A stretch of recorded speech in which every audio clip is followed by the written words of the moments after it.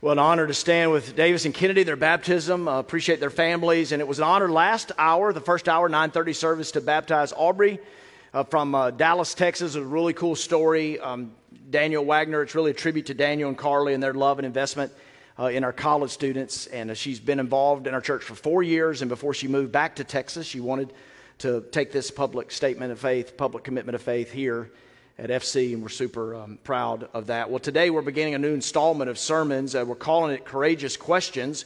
We're going to just get our feet wet a little bit. We just got two people very wet head to toe, but we're just going to, metaphorically speaking, just going to dip our toes into the swimming pool today as we began some courageous conversations, all based off of questions, common questions related to faith in our day. And we're still open. We're likely going to we're going to have a couple of experts up here in future weeks, and we're going to maybe open it up for a bonus question as we move into the early part of the summer. So if you have something gnawing at you you'd like us to tackle, no promises, but we might do that in the weeks ahead. Courageous questions. Today what I want us to tackle is this question: does faith in God, does it make sense? Does faith in God make sense? You've heard the expression, probably used it, like a moth to a flame. You ever said that? Like a moth to a flame. Or you've heard somebody say that. Do people still say it today? Like a moth to a flame. And the idea, I may be guilty of over-explaining, but if there's a flame, a light, a candle, something right here, LED, fluorescent bulb, whatever it is, if there's a light right here, and there's a moth fluttering, flying around, floating somewhere, what's going to happen? That moth is going to that flame. And I believe that is you and me and everyone in the house and everyone watching at home or listening to this audio later. All of us are creatures of faith. Like a moth to a flame, you are created by God, whether you believe in Him or not. You're created by God to go toward light, to go toward faith. You have faith in something. I would even say that you have a God. The question is, what is your God? That is a question. What is your God? Who calls the shots in your life? Where's your allegiance, your time, your money, your energy, your gumption? Where does all that go to? That's your God. Follow that trail. It could be, the Bible calls it idols. Today in a therapeutic culture, we call it addictions. Both are true, both are real, but we all have faith. All of us have faith in something or somebody. As we look at this series today, and the question, I want to put us all in categories. Now, I know the younger generation, you resist labels, but everybody gets a label today, and I wonder where you fall, and maybe the category's not so clean and neat and nice and tidy for you, but some of us would say that we're believers. And if that's you today, of course, you're going to want to be at church, and you are here, and you understand the creeds and some of the basic tenets of what is taught about God, and you would say, I am among them, I am a believer. One of my hallmark passages is found in the 2nd chapter of Colossians for all the believers today. It says, as you have received Christ, how did you receive Christ? By faith. As you've received Christ, so walk in Him. A few times in Scripture, 1 Corinthians 9 and some other places, the metaphor is used as a race. We're running a race, but most of the time it's a walk. It's a daily walk. It's getting up. It's putting one foot in front of the other and seeking to love God with all of your heart, mind, soul, and strength. It's a daily walk. But the thing about being a believer is it's not always so easy, is it? In fact, what I preached here before in a similar sermon that you'll hear today is that a starting faith is not always a staying faith. So as you've received, if you are a believer, it would be my hope that you would be formed and shaped, that we would be a small part of it. We would teach, we would labor, we would admonish, we would love, so that you would be shaped and formed, and that your starting faith would turn into a staying faith. But it's not a upward 45-degree line, is it? It's jagged. It goes back and forth, and faith is that way. A second category would be, beyond believers, is the non-believers. You are welcomed here. Whether you're mildly skeptical, whether you're deeply cynical, you are welcome here. Here's what I love about Jesus, the most revolutionary figure in human history. He never once encountered someone and people came to him. Understand this, people came to him. It was kind of a repetitive thing. They came to them with their doubts and questions. And not once do we have ever one account of Jesus saying, you doubted, I'm done with you. In fact, an early apostle of Jesus would say in this one little chapter, this one little letter tucked away almost like it is back there by Revelation. It says that the church ought to be merciful to those who doubt. Can we be that church? Can we give anybody in here a green light to have doubts and to express those doubts? Because that's our Savior. It may not be a church tradition or faith tradition that where you come from, but it ought to be the way of a Jesus-following church. Come to me with your doubts. There's a guy named Thomas. What was Thomas known for? Y'all know? He was known for his doubts. There was a man who came to Jesus. Any parents in the house and you have a child in need, you're praying for that child. Anybody? Got to be some. And this man came to Jesus. His child was in need. And he said, Lord, I believe, but help my unbelief. After the resurrection, we just celebrated it last weekend in a big way. But we celebrated the resurrection of Jesus after he had risen, before his ascension. The scripture tells us that some worshiped and some doubted. And it's just part of the human experience. So if you're a believer today, don't be cocky about it. Don't feel superior about it. You're on a journey, and it's a long journey. And I hope that what started in faith will stay and remain in faith for you. A third category, sociologists are telling us this. These are the nones. This has nothing to do with Sister Act 2. But these are nuns, and these are people that have no religious affiliation. It's a broad category, and part of my heartbeat in preaching and being a leader, a servant leader, is the reality that what sociologists are telling us is that a lot of nuns today used to have a religious affiliation.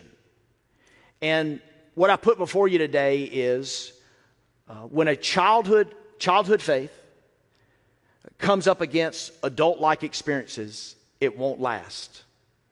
Now, I want you, all of you, to have a childlike faith. Do you know anybody with a childlike faith? Can I tell you, I'm not naming people here, but if someone has a childlike faith, like you enjoy them being around the dinner table. You like to hang out with them. You love to hear their ideas, their curiosity and their wonder and their exploration and their expectation. It's fun. That's a childlike faith, and you and I ought to have it. We let life itself drain the magic out of it, and it just becomes ordinary and so earthly and so mundane. But we should have a childlike faith. But a childhood faith just takes things in an adolescent way, in a small-minded way, and then brushes up against adult-like experiences. And that is not a faith that will make it. And many nuns are people who, and you hear me say this a good bit, it's been one of my themes in preaching, when we attach promises to God that He never made, then it's going to be easy to leave that faith. So it's why, for me, as a pastor, as a teacher, we want to handle this word really, really well. We want to uphold its authority. For example, I've done this a few times, but let's say God is a deliverer. I want to preach that God delivers because I believe that He heals. I believe that part of your faith growing will see God answer your prayers, and you'll say, God delivered me from. Guess what? I met with someone a couple weeks ago. God delivered them from something, and he was elated, and his family was elated. I was excited for him. God delivers. Sometimes God delivers you from something. Psalm 40. He delivered me from the miry pit. He picked me up out of the clay. I was down, and He just delivered me from that. We need some deliver from stories. But sometimes, Isaiah 43, He'll deliver you through something. The prophet said, I had to go through this fire. Look at me today. I don't want this for you. I don't want it for me. We've got fires we've been through.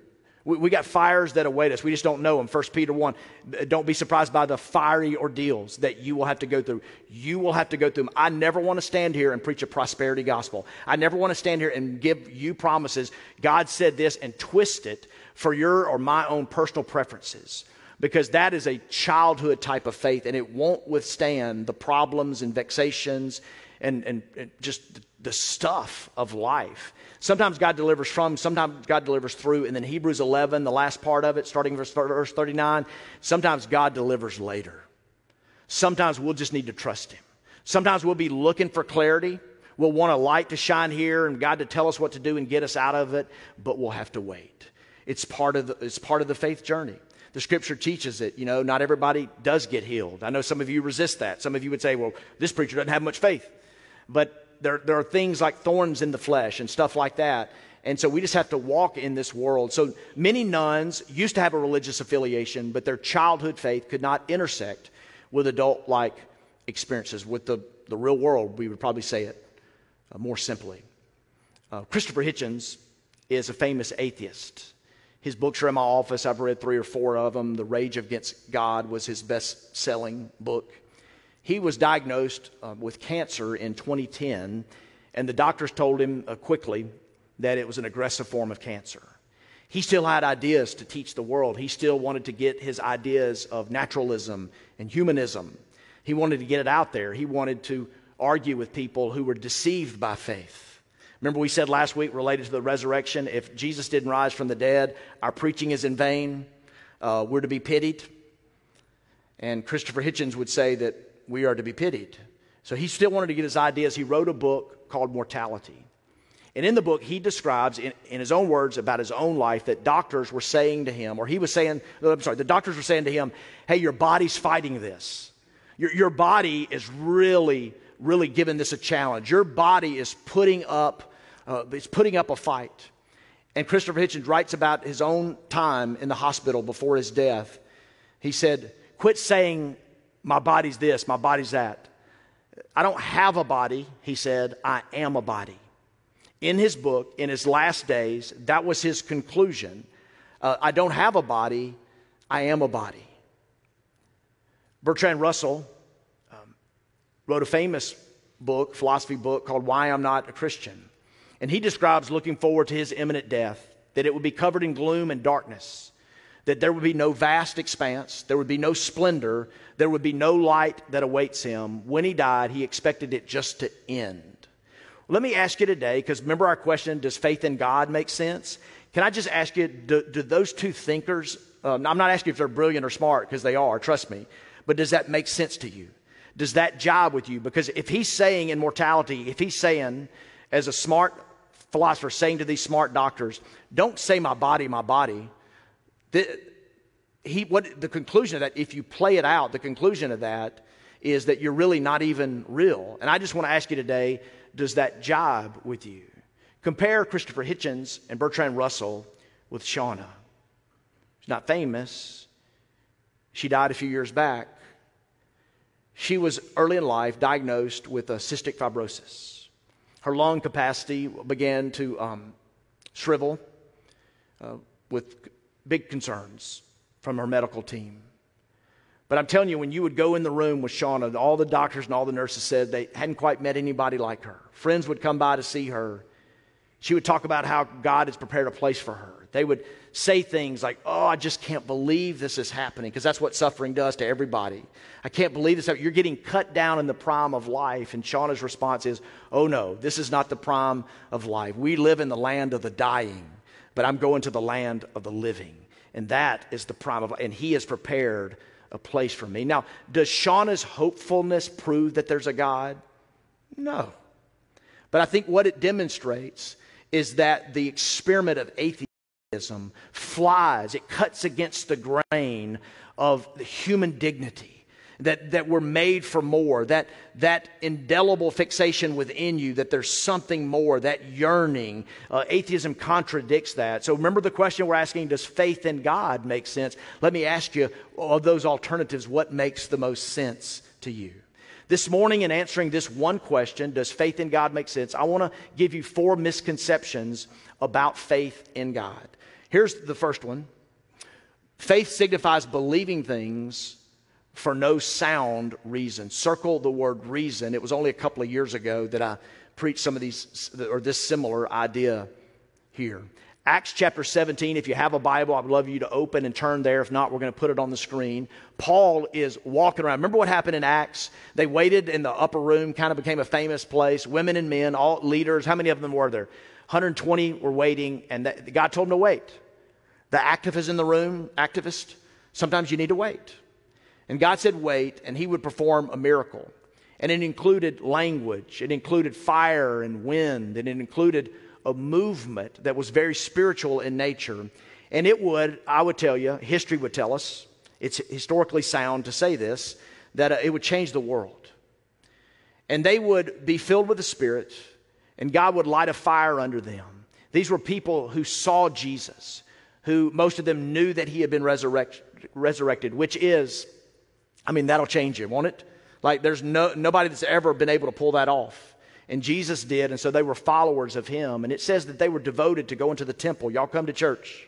It says they were devoted to house.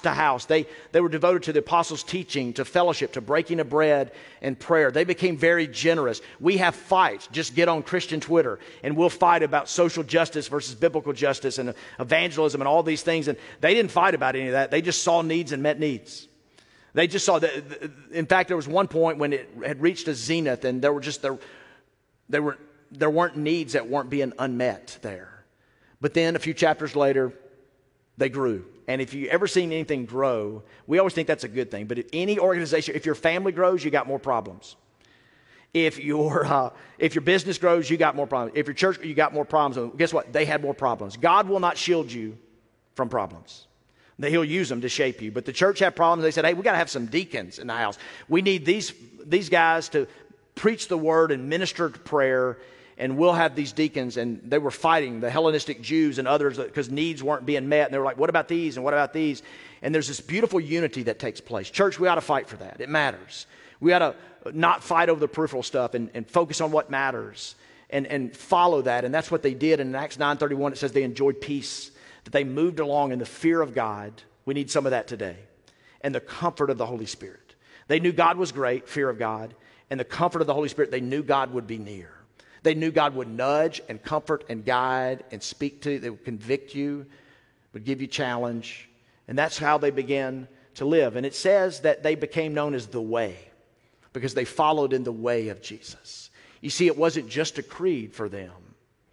It was shaping them and becoming a way of life. The church became very diverse at Antioch, where they were first called Christians, and they were black and brown and white-skinned leaders who were working and loving and serving together.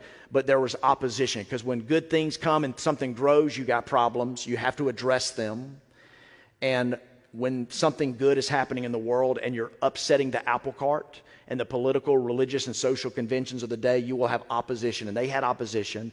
And that's just a little preaching to get us to where we are today in Acts 17. We're talking about reason, faith and reason. Now, while Paul was waiting for them at Athens, the center of Greek philosophy, think Aristotle, Plato, Socrates. Think about, what do we do today if we're hanging out in our Athens or Oxford or Starkville or all these sophisticated cosmopolitan places we hang out? Like, what do? We look at our phone and laugh at animal videos and share links and stuff like that. But they didn't do that. They looked at each other for the most part, and they talked about beauty and truth and justice. They would talk about, what's the good life? Is there more to this life? What's the good life? And they would internalize it. They would interact with each other. So Paul's walking through. So don't look back and think these people were dumb. The Christian faith was born among reasonable people in the marketplace of ideas, y'all. And here's Paul walking in Athens, and it says his spirit was provoked within him as he saw that the city was full of idols.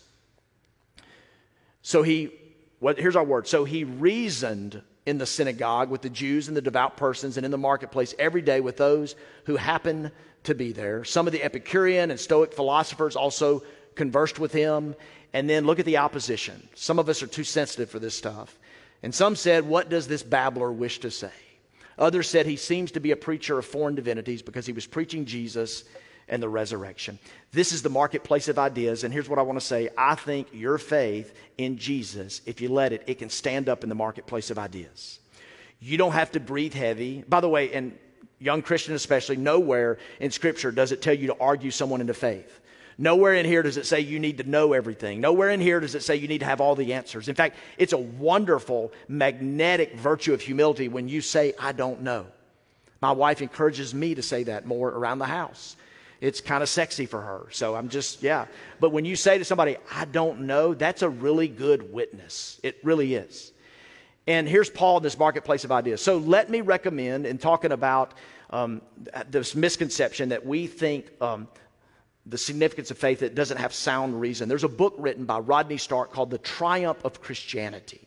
This is going to mirror a little bit about what I said about Jesus and the early followers on Easter Sunday just a week ago.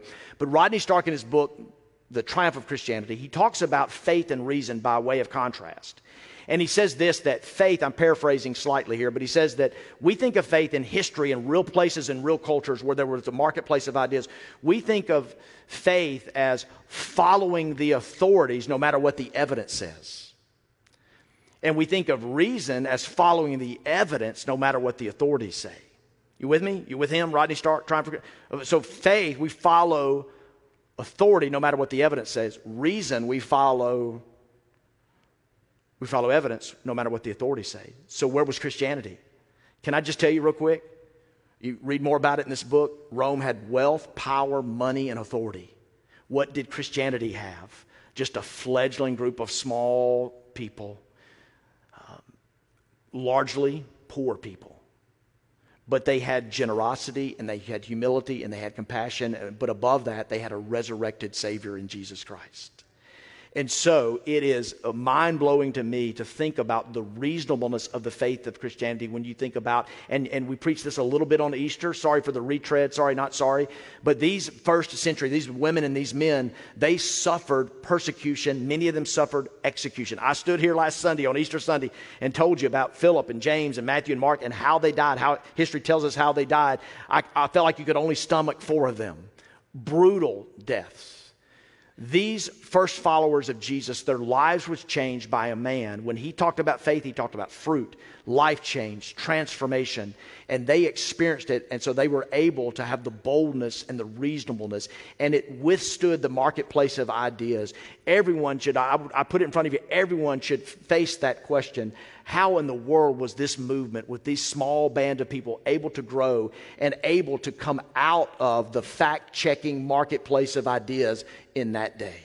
It was robust and it was from above. And so we'll recap these misconceptions in a moment. Here's what Rodney Stark said: the Christian understanding of how things are did not grow by avoiding rational consideration through the imposition of authority. It grew by inviting rational consideration, often in opposition to authority. If just 5 of you appreciate that, that'll make me feel happy. Misconception number 2, you can't believe in God if you believe in science. I was with someone not long ago, and he found out I was a pastor. I knew he wasn't a person of religious faith anyway. He would be in the non-believing category, and I knew that. And then he found out, because he asked me, he found out I was a pastor, which can oftentimes be an odd turn in the conversation. And he said something that struck me, and he said, man, that must be a difficult job nowadays, with, and I didn't know where he was going. He goes, that must be a difficult job nowadays, with all the science and stuff. Direct quote. And so silently, he didn't know this at the time, but silently I put a voodoo hex on him. So he's been cursed ever since, and a lot of calamity has befallen him. But hey, for real, what is science and faith? Can I just say to you, young Christian, young person of faith especially, everybody, but the young people especially, you don't have to be ashamed of your Christian faith. It stands up to science. And here's what science and faith have in common. They both are searching for truth. And they're both better when they have curiosity and wonder, when you really want to know the answers, and there's this humility and let me go back to it, childlike, not childhood or childish, but childlike wonder about it. They're both better if you seek the truth. Let's contrast it this way. Faith is about transcendence, and science it's more technical. Faith is transcendent, science is technical. So think about, if you will, think about our language. If someone says to you, I bet this has happened to you, if someone ever says something like this, I had a spiritual moment. Now, I don't know if they did or not, but what does that mean? If someone had a spiritual moment, you can't put that on a spreadsheet. Do you feel me? So let's say someone, and this happens all the time, there are people in business. They run hard, they make money, they're doing really well, they're just going hard in business. It's their life. And then they find themselves stopping, maybe, and asking, what are we doing this for? Why are we putting our energy into this? Can I tell you, that answer to that question won't come on a third quarter financial page. You with me? So there's language of reason and there's language of faith. A couple more illustrations here that are pertinent. Let's say that you ask me, we're just pretending here, but let's say you ask me, hey, why did you marry Susan?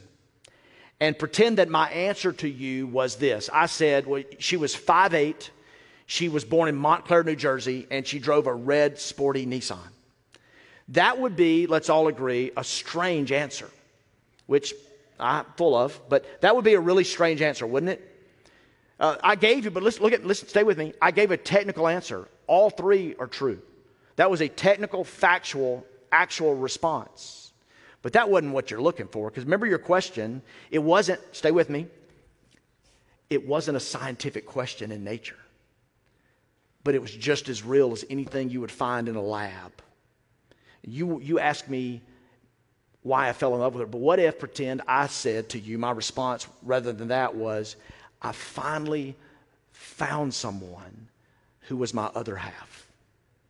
You go, okay, that's pretty good. I'm getting very close to that Jerry Maguire quote, but I didn't want to go there. Very, very close. I mean, I'm right on the edge, but not going to do it. I'm better than that. But you would say, hey, that's okay, yeah, right? And that's what you wanted, and that speaks to it because we're talking about love. And the human experiment, quoting C.S. Lewis, sometimes you need science and sometimes you need songs. And so we need the textual, factual, technical stuff, but we also need the poetic. We need poets and we need philosophers and we need theologians. We need people to speak to our hearts. In fact, some of you that are running and gunning in science or in business, like it's the stuff of the heart. It's love. Can I just tell you, that's why you're doing it. That's why you're doing it. It's love. So there's something there, but both are very much real. Okay, another illustration. You're driving and your car begins to make a noise. It begins to make a very unpleasant dinging sound. What do? Well, you pull into a car mechanic. That mechanic comes out. He lifts up your hood. And let's just pretend, because that's what we're doing now. Let's pretend that the mechanic says, your car is in a bad mood today. It's got some issues. Well, that is not a satisfactory answer, because what are you looking for? You're looking for, hey, what's the problem with the car? What are the replacement parts needed? And how much it's going to cost? With emphasis on how much is it going to cost? And what do you want? You want technical. You want scientific. You want factual. It's the same thing. A ton of categories there. If you're flying, with or without a mask, you're flying, and that plane is about to land. Like you want all that stuff to work, and you want those guys up there to be very, very technical, as were the mechanics on the ground. If you're filling your prescription, you want them to be you're not looking for love. You're looking for the right dosage. And you want your car fixed. But if you come to me asking me why I fell in love with Jesus, Susan and Jesus, in that order, Jesus, yeah. You want something from the heart. Science is this. Science is good at the external world, height and weight and depth and gravitational pull and electromagnetic force. But faith is good at the interior stuff. It's love. It's loss, it's pain and suffering and compassion and kindness. Both are searching for truth. Both are equally important. Both are very important parts of the human experience. But they answer very different questions. Paul would say it like this: a brilliant man. Sometimes we look at the church and go, they were uneducated fishermen, because there's a portion in the Acts where it says they were uneducated fishermen. And they said, hey, these men, they don't have any education, but they've been with Jesus. And we're like, yeah, he uses dumb people, And he does, which I'm grateful for. But he also picked out a guy, Paul, who might be the most brilliant mind ever. And he used him in a great way. And Paul would get to the point where he was explaining things and and you understand, do y'all know about Paul? Like very, very smart people in this town and all around the world devote their lives to studying Paul. Are you with me? And Paul got to a place, in Ephesians 1, he said, this is 3, but in 1, he goes, I pray that the eyes of your heart may be enlightened. Listen to me, if you are a non-believer today, you're so welcome here. And can I just say this? This is not an attack on you, it's an invitation for you. It's an invitation, let me be clear, that the real God, you would give the real God a real shot to change your life. And Paul would say this in the first chapter, I pray that the eyes of your heart may be enlightened. Okay, Paul, what's that? It's kind of weird science there. I pray that the eyes of your heart may be opened or enlightened. And he says this is the second prayer in this great book of Ephesians. He says, for this reason I kneel before the Father, from whom every family in heaven and on earth derives its name. I pray that out of his glorious riches he may strengthen you with the power through his Spirit in your inner being. This is the part. So that Christ may dwell in your hearts through faith. And I pray that you, being rooted and established in love, may have power together with all the Lord's holy people to grasp how wide and long and high and deep is the love of Christ. And to know that this love surpasses knowledge, that you may be filled to the measure of all the fullness of God. Is the Christian faith, is following Jesus the only person in the history of the world who predicted his death and resurrection and pulled it off? Is it reasonable? You better believe it. I believe that it is. Different people come to different conclusions. I understand that. But I believe it's very reasonable. Paul's saying, I'm getting to a point, this love is so great that I'm experiencing that I'm running out of words to describe it. And I want that for you. He's saying that. And I'm saying that today. I'm plagiarizing Paul saying that to you. The prophet Isaiah would say this is what God the Lord says, the creator of the heavens, who stretches them out, who spreads out the earth with all that springs from it, who gives breath to its people and life to those who walk on it. This is our God. This is our God. He has created. The psalmist would say, the heavens declare the glory of God. The skies proclaim the work of his hands. Day by day they pour forth speech. Night by night they reveal knowledge.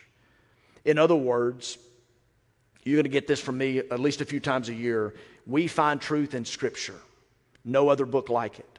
But you and I ought to learn truth. This says it, that we learn truth from science. God is speaking. He created and he's speaking through his creation. So with curiosity and wonder and expectation and exploration, we study the Scriptures. We study science. We look at our world. The Scriptures themselves say God created. What did he create? Your eye, the human eye. Your human eye, and some of your human eyes are closed right now. I'm deeply offended. Wake up. Just nudge somebody. I'm kidding. Your human eye right now, it's made of some 2 million parts. Are you kidding me? How many of those can you name? Let's try it. Pupil, retina, the lens, the cornea. Proud of myself there. Got the cornea. All right, I named 4 parts. There's 2 million parts to the human eye. The human ear can hear some 4,000 distinct noises. Our dogs probably are better, but we can hear some 4,000 distinct noises at a span of 10 different octaves, and it's able to tell the subtleties in like the difference between a violin and a viola. That's the human ear. The human heart, in an average lifetime, will pump some 1 million barrels of blood through its system. Let me just stop for a second, because we're talking about, is faith in God, a creator, does it make sense? That's what we're talking about today. Remember our question. And I want to ask you, do you marvel at this? And do you sense, have you concluded that this is some product of some evolutionary process that's taken billions of years? Or do you sense that maybe, just possibly, you and I are fearfully and wonderfully made? Some of us more than others. The 9:30 service, there was a guy on the front row with like a V-shaped torso. He looked like a Greek god. He gave an amen when I said that. But we're all fearfully and wonderfully made. But, I mean, you draw your own conclusions. But I would say this. If you are walking through South Dakota, you're backpacking, you got your backpack on, you got the poles. Y'all hike with the poles? I went with a guy one time, he didn't bring the poles. I'm like, dude, you don't have the poles? And I felt bad for him. But, you got the poles, you're hiking, and all of a sudden you come up on this stone mountain. And on the stone mountain, let's just be crazy here, there's like 4 depictions, perfect depictions of former presidents. Let's say Washington, Jefferson, Roosevelt, and Lincoln. What would you conclude on your hiking trip? You would be like, who did that? Because of its design, because of its complexity, because of its intricacy. Because there's a poet, there's an artist behind that. Does faith in God, does it make sense? Here is us. This is earth. And you see where we are. And there is our sun. And at the first service, I had a guy on the front row who threw me this. But if the earth was a basketball, should I? Yeah. Hold on. Give me a second.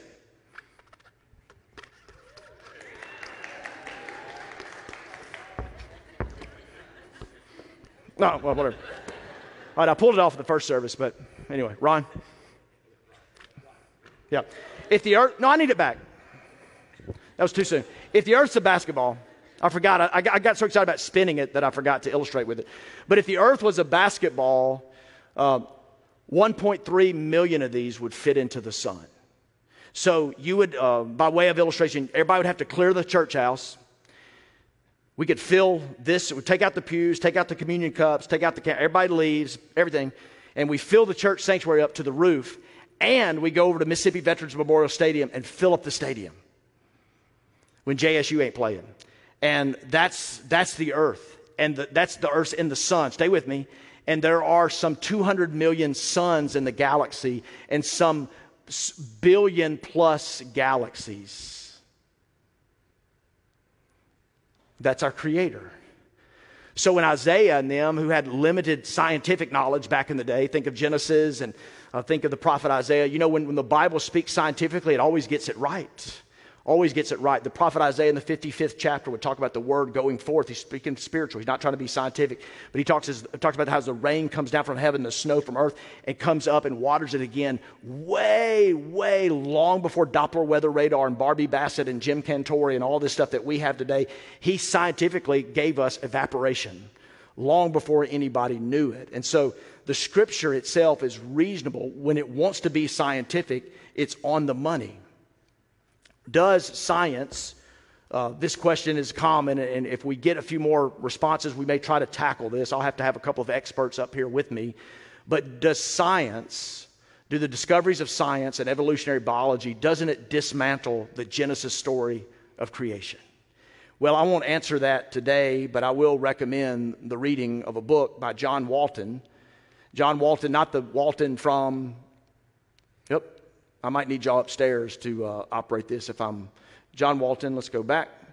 The Lost World of Genesis 1. He does, I think, the most brilliant job of talking about what's history, what's poetry, what's literal, what's metaphorical, and answers this question as well as anybody I've ever seen. And if I do have to preach this, I'll refer to him a lot. I'll be deeply indebted to him. The skies declare. Day by day, night by night, they pour forth speech and reveal knowledge. God uses Scripture. I mean, heck, y'all know He can use an atheist at a bar to give us truth. He can use a donkey to speak truth to us. But science and faith are not at odds. One is technical, but one is transcendent. One is science, one is song. One is external world, one is internal world. And we need them both. If a plane goes down, then someone's going to want to know. They're going to want to have a talk and an investigation with the Federal Aviation Administration and the National Transportation Safety Board. But there's going to be families who've lost loved ones, and they're going to want to talk to a counselor, to a therapist, to a pastor, to a friend. Why? Because we've got to make sense of the tragedy. It's not just the facts and the technical reality of it. It's the philosophical one, because we have a soul. Last one, I got to be fast. Faith, and Lauren, you guys come on and begin making your way up. Faith is only about tradition, preference, or opinion, or knowledge. Here's the thing about Jesus. Y'all know this. This verse that I'm about to put up has been put on more university campuses, medical schools, and all than anything ever spoken. Jesus said this in John 8. He said, then you will know the truth. Know the truth. Not preference, not opinion, not tradition, but you will know. In other words, there's darkness, and then light pervades. Something came upon you, and now you know that. You will know the truth, and the truth will set you free. Jesus wasn't a hippie walking around the Palestinian, ancient world of Palestine, dispensing helpful advice. He claimed to know God. He claimed to be God. He claimed to know what life is about, that life is about love, and the good life is a life that is sound and reasonable. And he says, I want you to know this. And probably Hosea, prophet of old, my people perish for a lack of knowledge. 1 Peter, one of my faves here. 2 Peter, first chapter. For this very reason, make every effort to add to your faith goodness, and to goodness knowledge. You got faith? Good. Add some goodness to it. My wife loves it when I add goodness to my life. It's just a good thing. People are blessed if you're growing in goodness. But add to your goodness knowledge. So I hope this comes across the right way. I don't want it to be misunderstood, but let me tell you my story.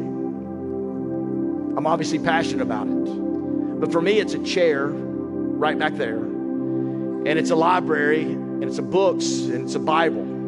Because no other book is on level with this book. And it's taking time to move away from the crowds, to put my phone on the other side, especially if my dog is with me, because I don't care about y'all. If I got my dog with me, the phone doesn't matter. And I'll read, and I want to give Jesus time to speak to me and to bring truth into my life, because I want to do this. I want my faith, which is transcendent. I want it also to be a learned faith. I want to grow in my knowledge of God and the world and my inner being. I want to learn how to interact with my fellow man. I want to learn how God has created a world that's orderly, that's vast. I want to add to my faith goodness, and to my goodness knowledge, and it takes time to read and learn. I want to ask you today, I want to challenge you today. Now, I know this, I said this in the first service. Here's the American church in the South. Well, I'm not going to that church anymore because you know what? I don't get fed. I don't get fed. And if you've ever said that to me, it's kind of awkward now, but my job is not to feed you. My job is to create a hunger for you to learn on your own and in community with other people. And if you're going to hear one talking head speak once a week to feed you, and then you're on social media 8 hours a day, and you're reading about people deconstructing their faith or attacking the faith, you will not add to your faith goodness, and you will not add to your goodness knowledge. You just won't. And so find a chair and find a place and open up the Word and get help and do it in community. I want this for you. Real fast, y'all stand. That'll let you know I'm serious. Luke would put it this way, so that you may what? Know the certainty of the things that you have been taught. The last one, Christianity is about getting everything right. It's just not. You know what it's about? What is Christianity about? Our faith is about not getting everything right. It's about growing in love. And here's how he would put it. Now about food sacrificed to idols. Something controversial. Let's put it this way. Now about masks and vaccines. We know that we all possess knowledge, but knowledge puffs up while love builds up. Those who think they know something but do not yet know as they ought to know, but whoever loves God is known by God. In all of your searching for knowledge, I hope it leads you to love, because that's the way of Jesus, and that's what we need. And so when people talk to me about my faith and I have an opportunity to talk to them, I point them to places like this: the beauty of creationists, the vastness of space, the life of Jesus, the first century witnesses, the spread of Christianity, the sacred text. You ever read that only with the sacred text, you start reading it and you find that it reads you? No other book like it. The truth will set you free. And Jesus said, you will know them by their fruit. C.S. Lewis says the outer world ought to judge us. They ought to judge us how we're living, because Jesus said that. You will know them by fruit. What's our fruit? What's your fruit? What is our fruit? We ought to be judged. How are we doing? Because to follow Jesus is to take that seriously, because faith to Jesus is fruit.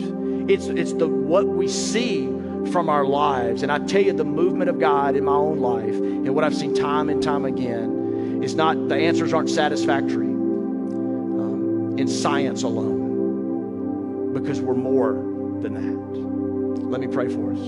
Father, thanks for this morning. Bless the word preached, and I pray that it would go forth, that you'd create within us a learning community to care about knowledge, and that we would be a people to understand the bigness of our world, but the smallness of the reality of our lives, yet you care for us. So these weeks ahead, I pray, in the midst of summer travel and stuff, that we would take part right here, or tune in and learn and grow. In Christ we pray. Amen. We're running late. Y'all give me this, right? Come on. We don't do it often, but here's what we're doing. Leaders are going to come to the elements, and they're going to run. They're going to be at the stations here, and this is our practice once a month to lead us in communion. This is what Jesus said that followers of his do. This do in remembrance of me. It's not about denominational affiliation or church membership. It's about, have you made a confession of Jesus? If you're not sure where you stand, you don't have to take part. You don't have to do anything. We're going to let you go in just a minute, but Lauren's going to lead us. We're going to sing, and we're going to do this in remembrance. So today, you come and you follow the person in front of you. You'll take a cup. It'll be the juice. It'll be representing the blood of Jesus. And you take the bread, the other cup, and it'll be the body broken for you. And we'll do this in remembrance. It's a time for me to say it's a serious act of worship, but it can be a joyful time of worship. One of the things I do is take the elements first and sit on the front row and watch some of you walk by. I even speak to some of you because it's joy for me to see that you're here, and a joy for me to know that we have a Savior. And that's the thing that we have in common. It's not our strengths. It's our weakness, and the weakness that our sin brings. And praise God, we have a Savior.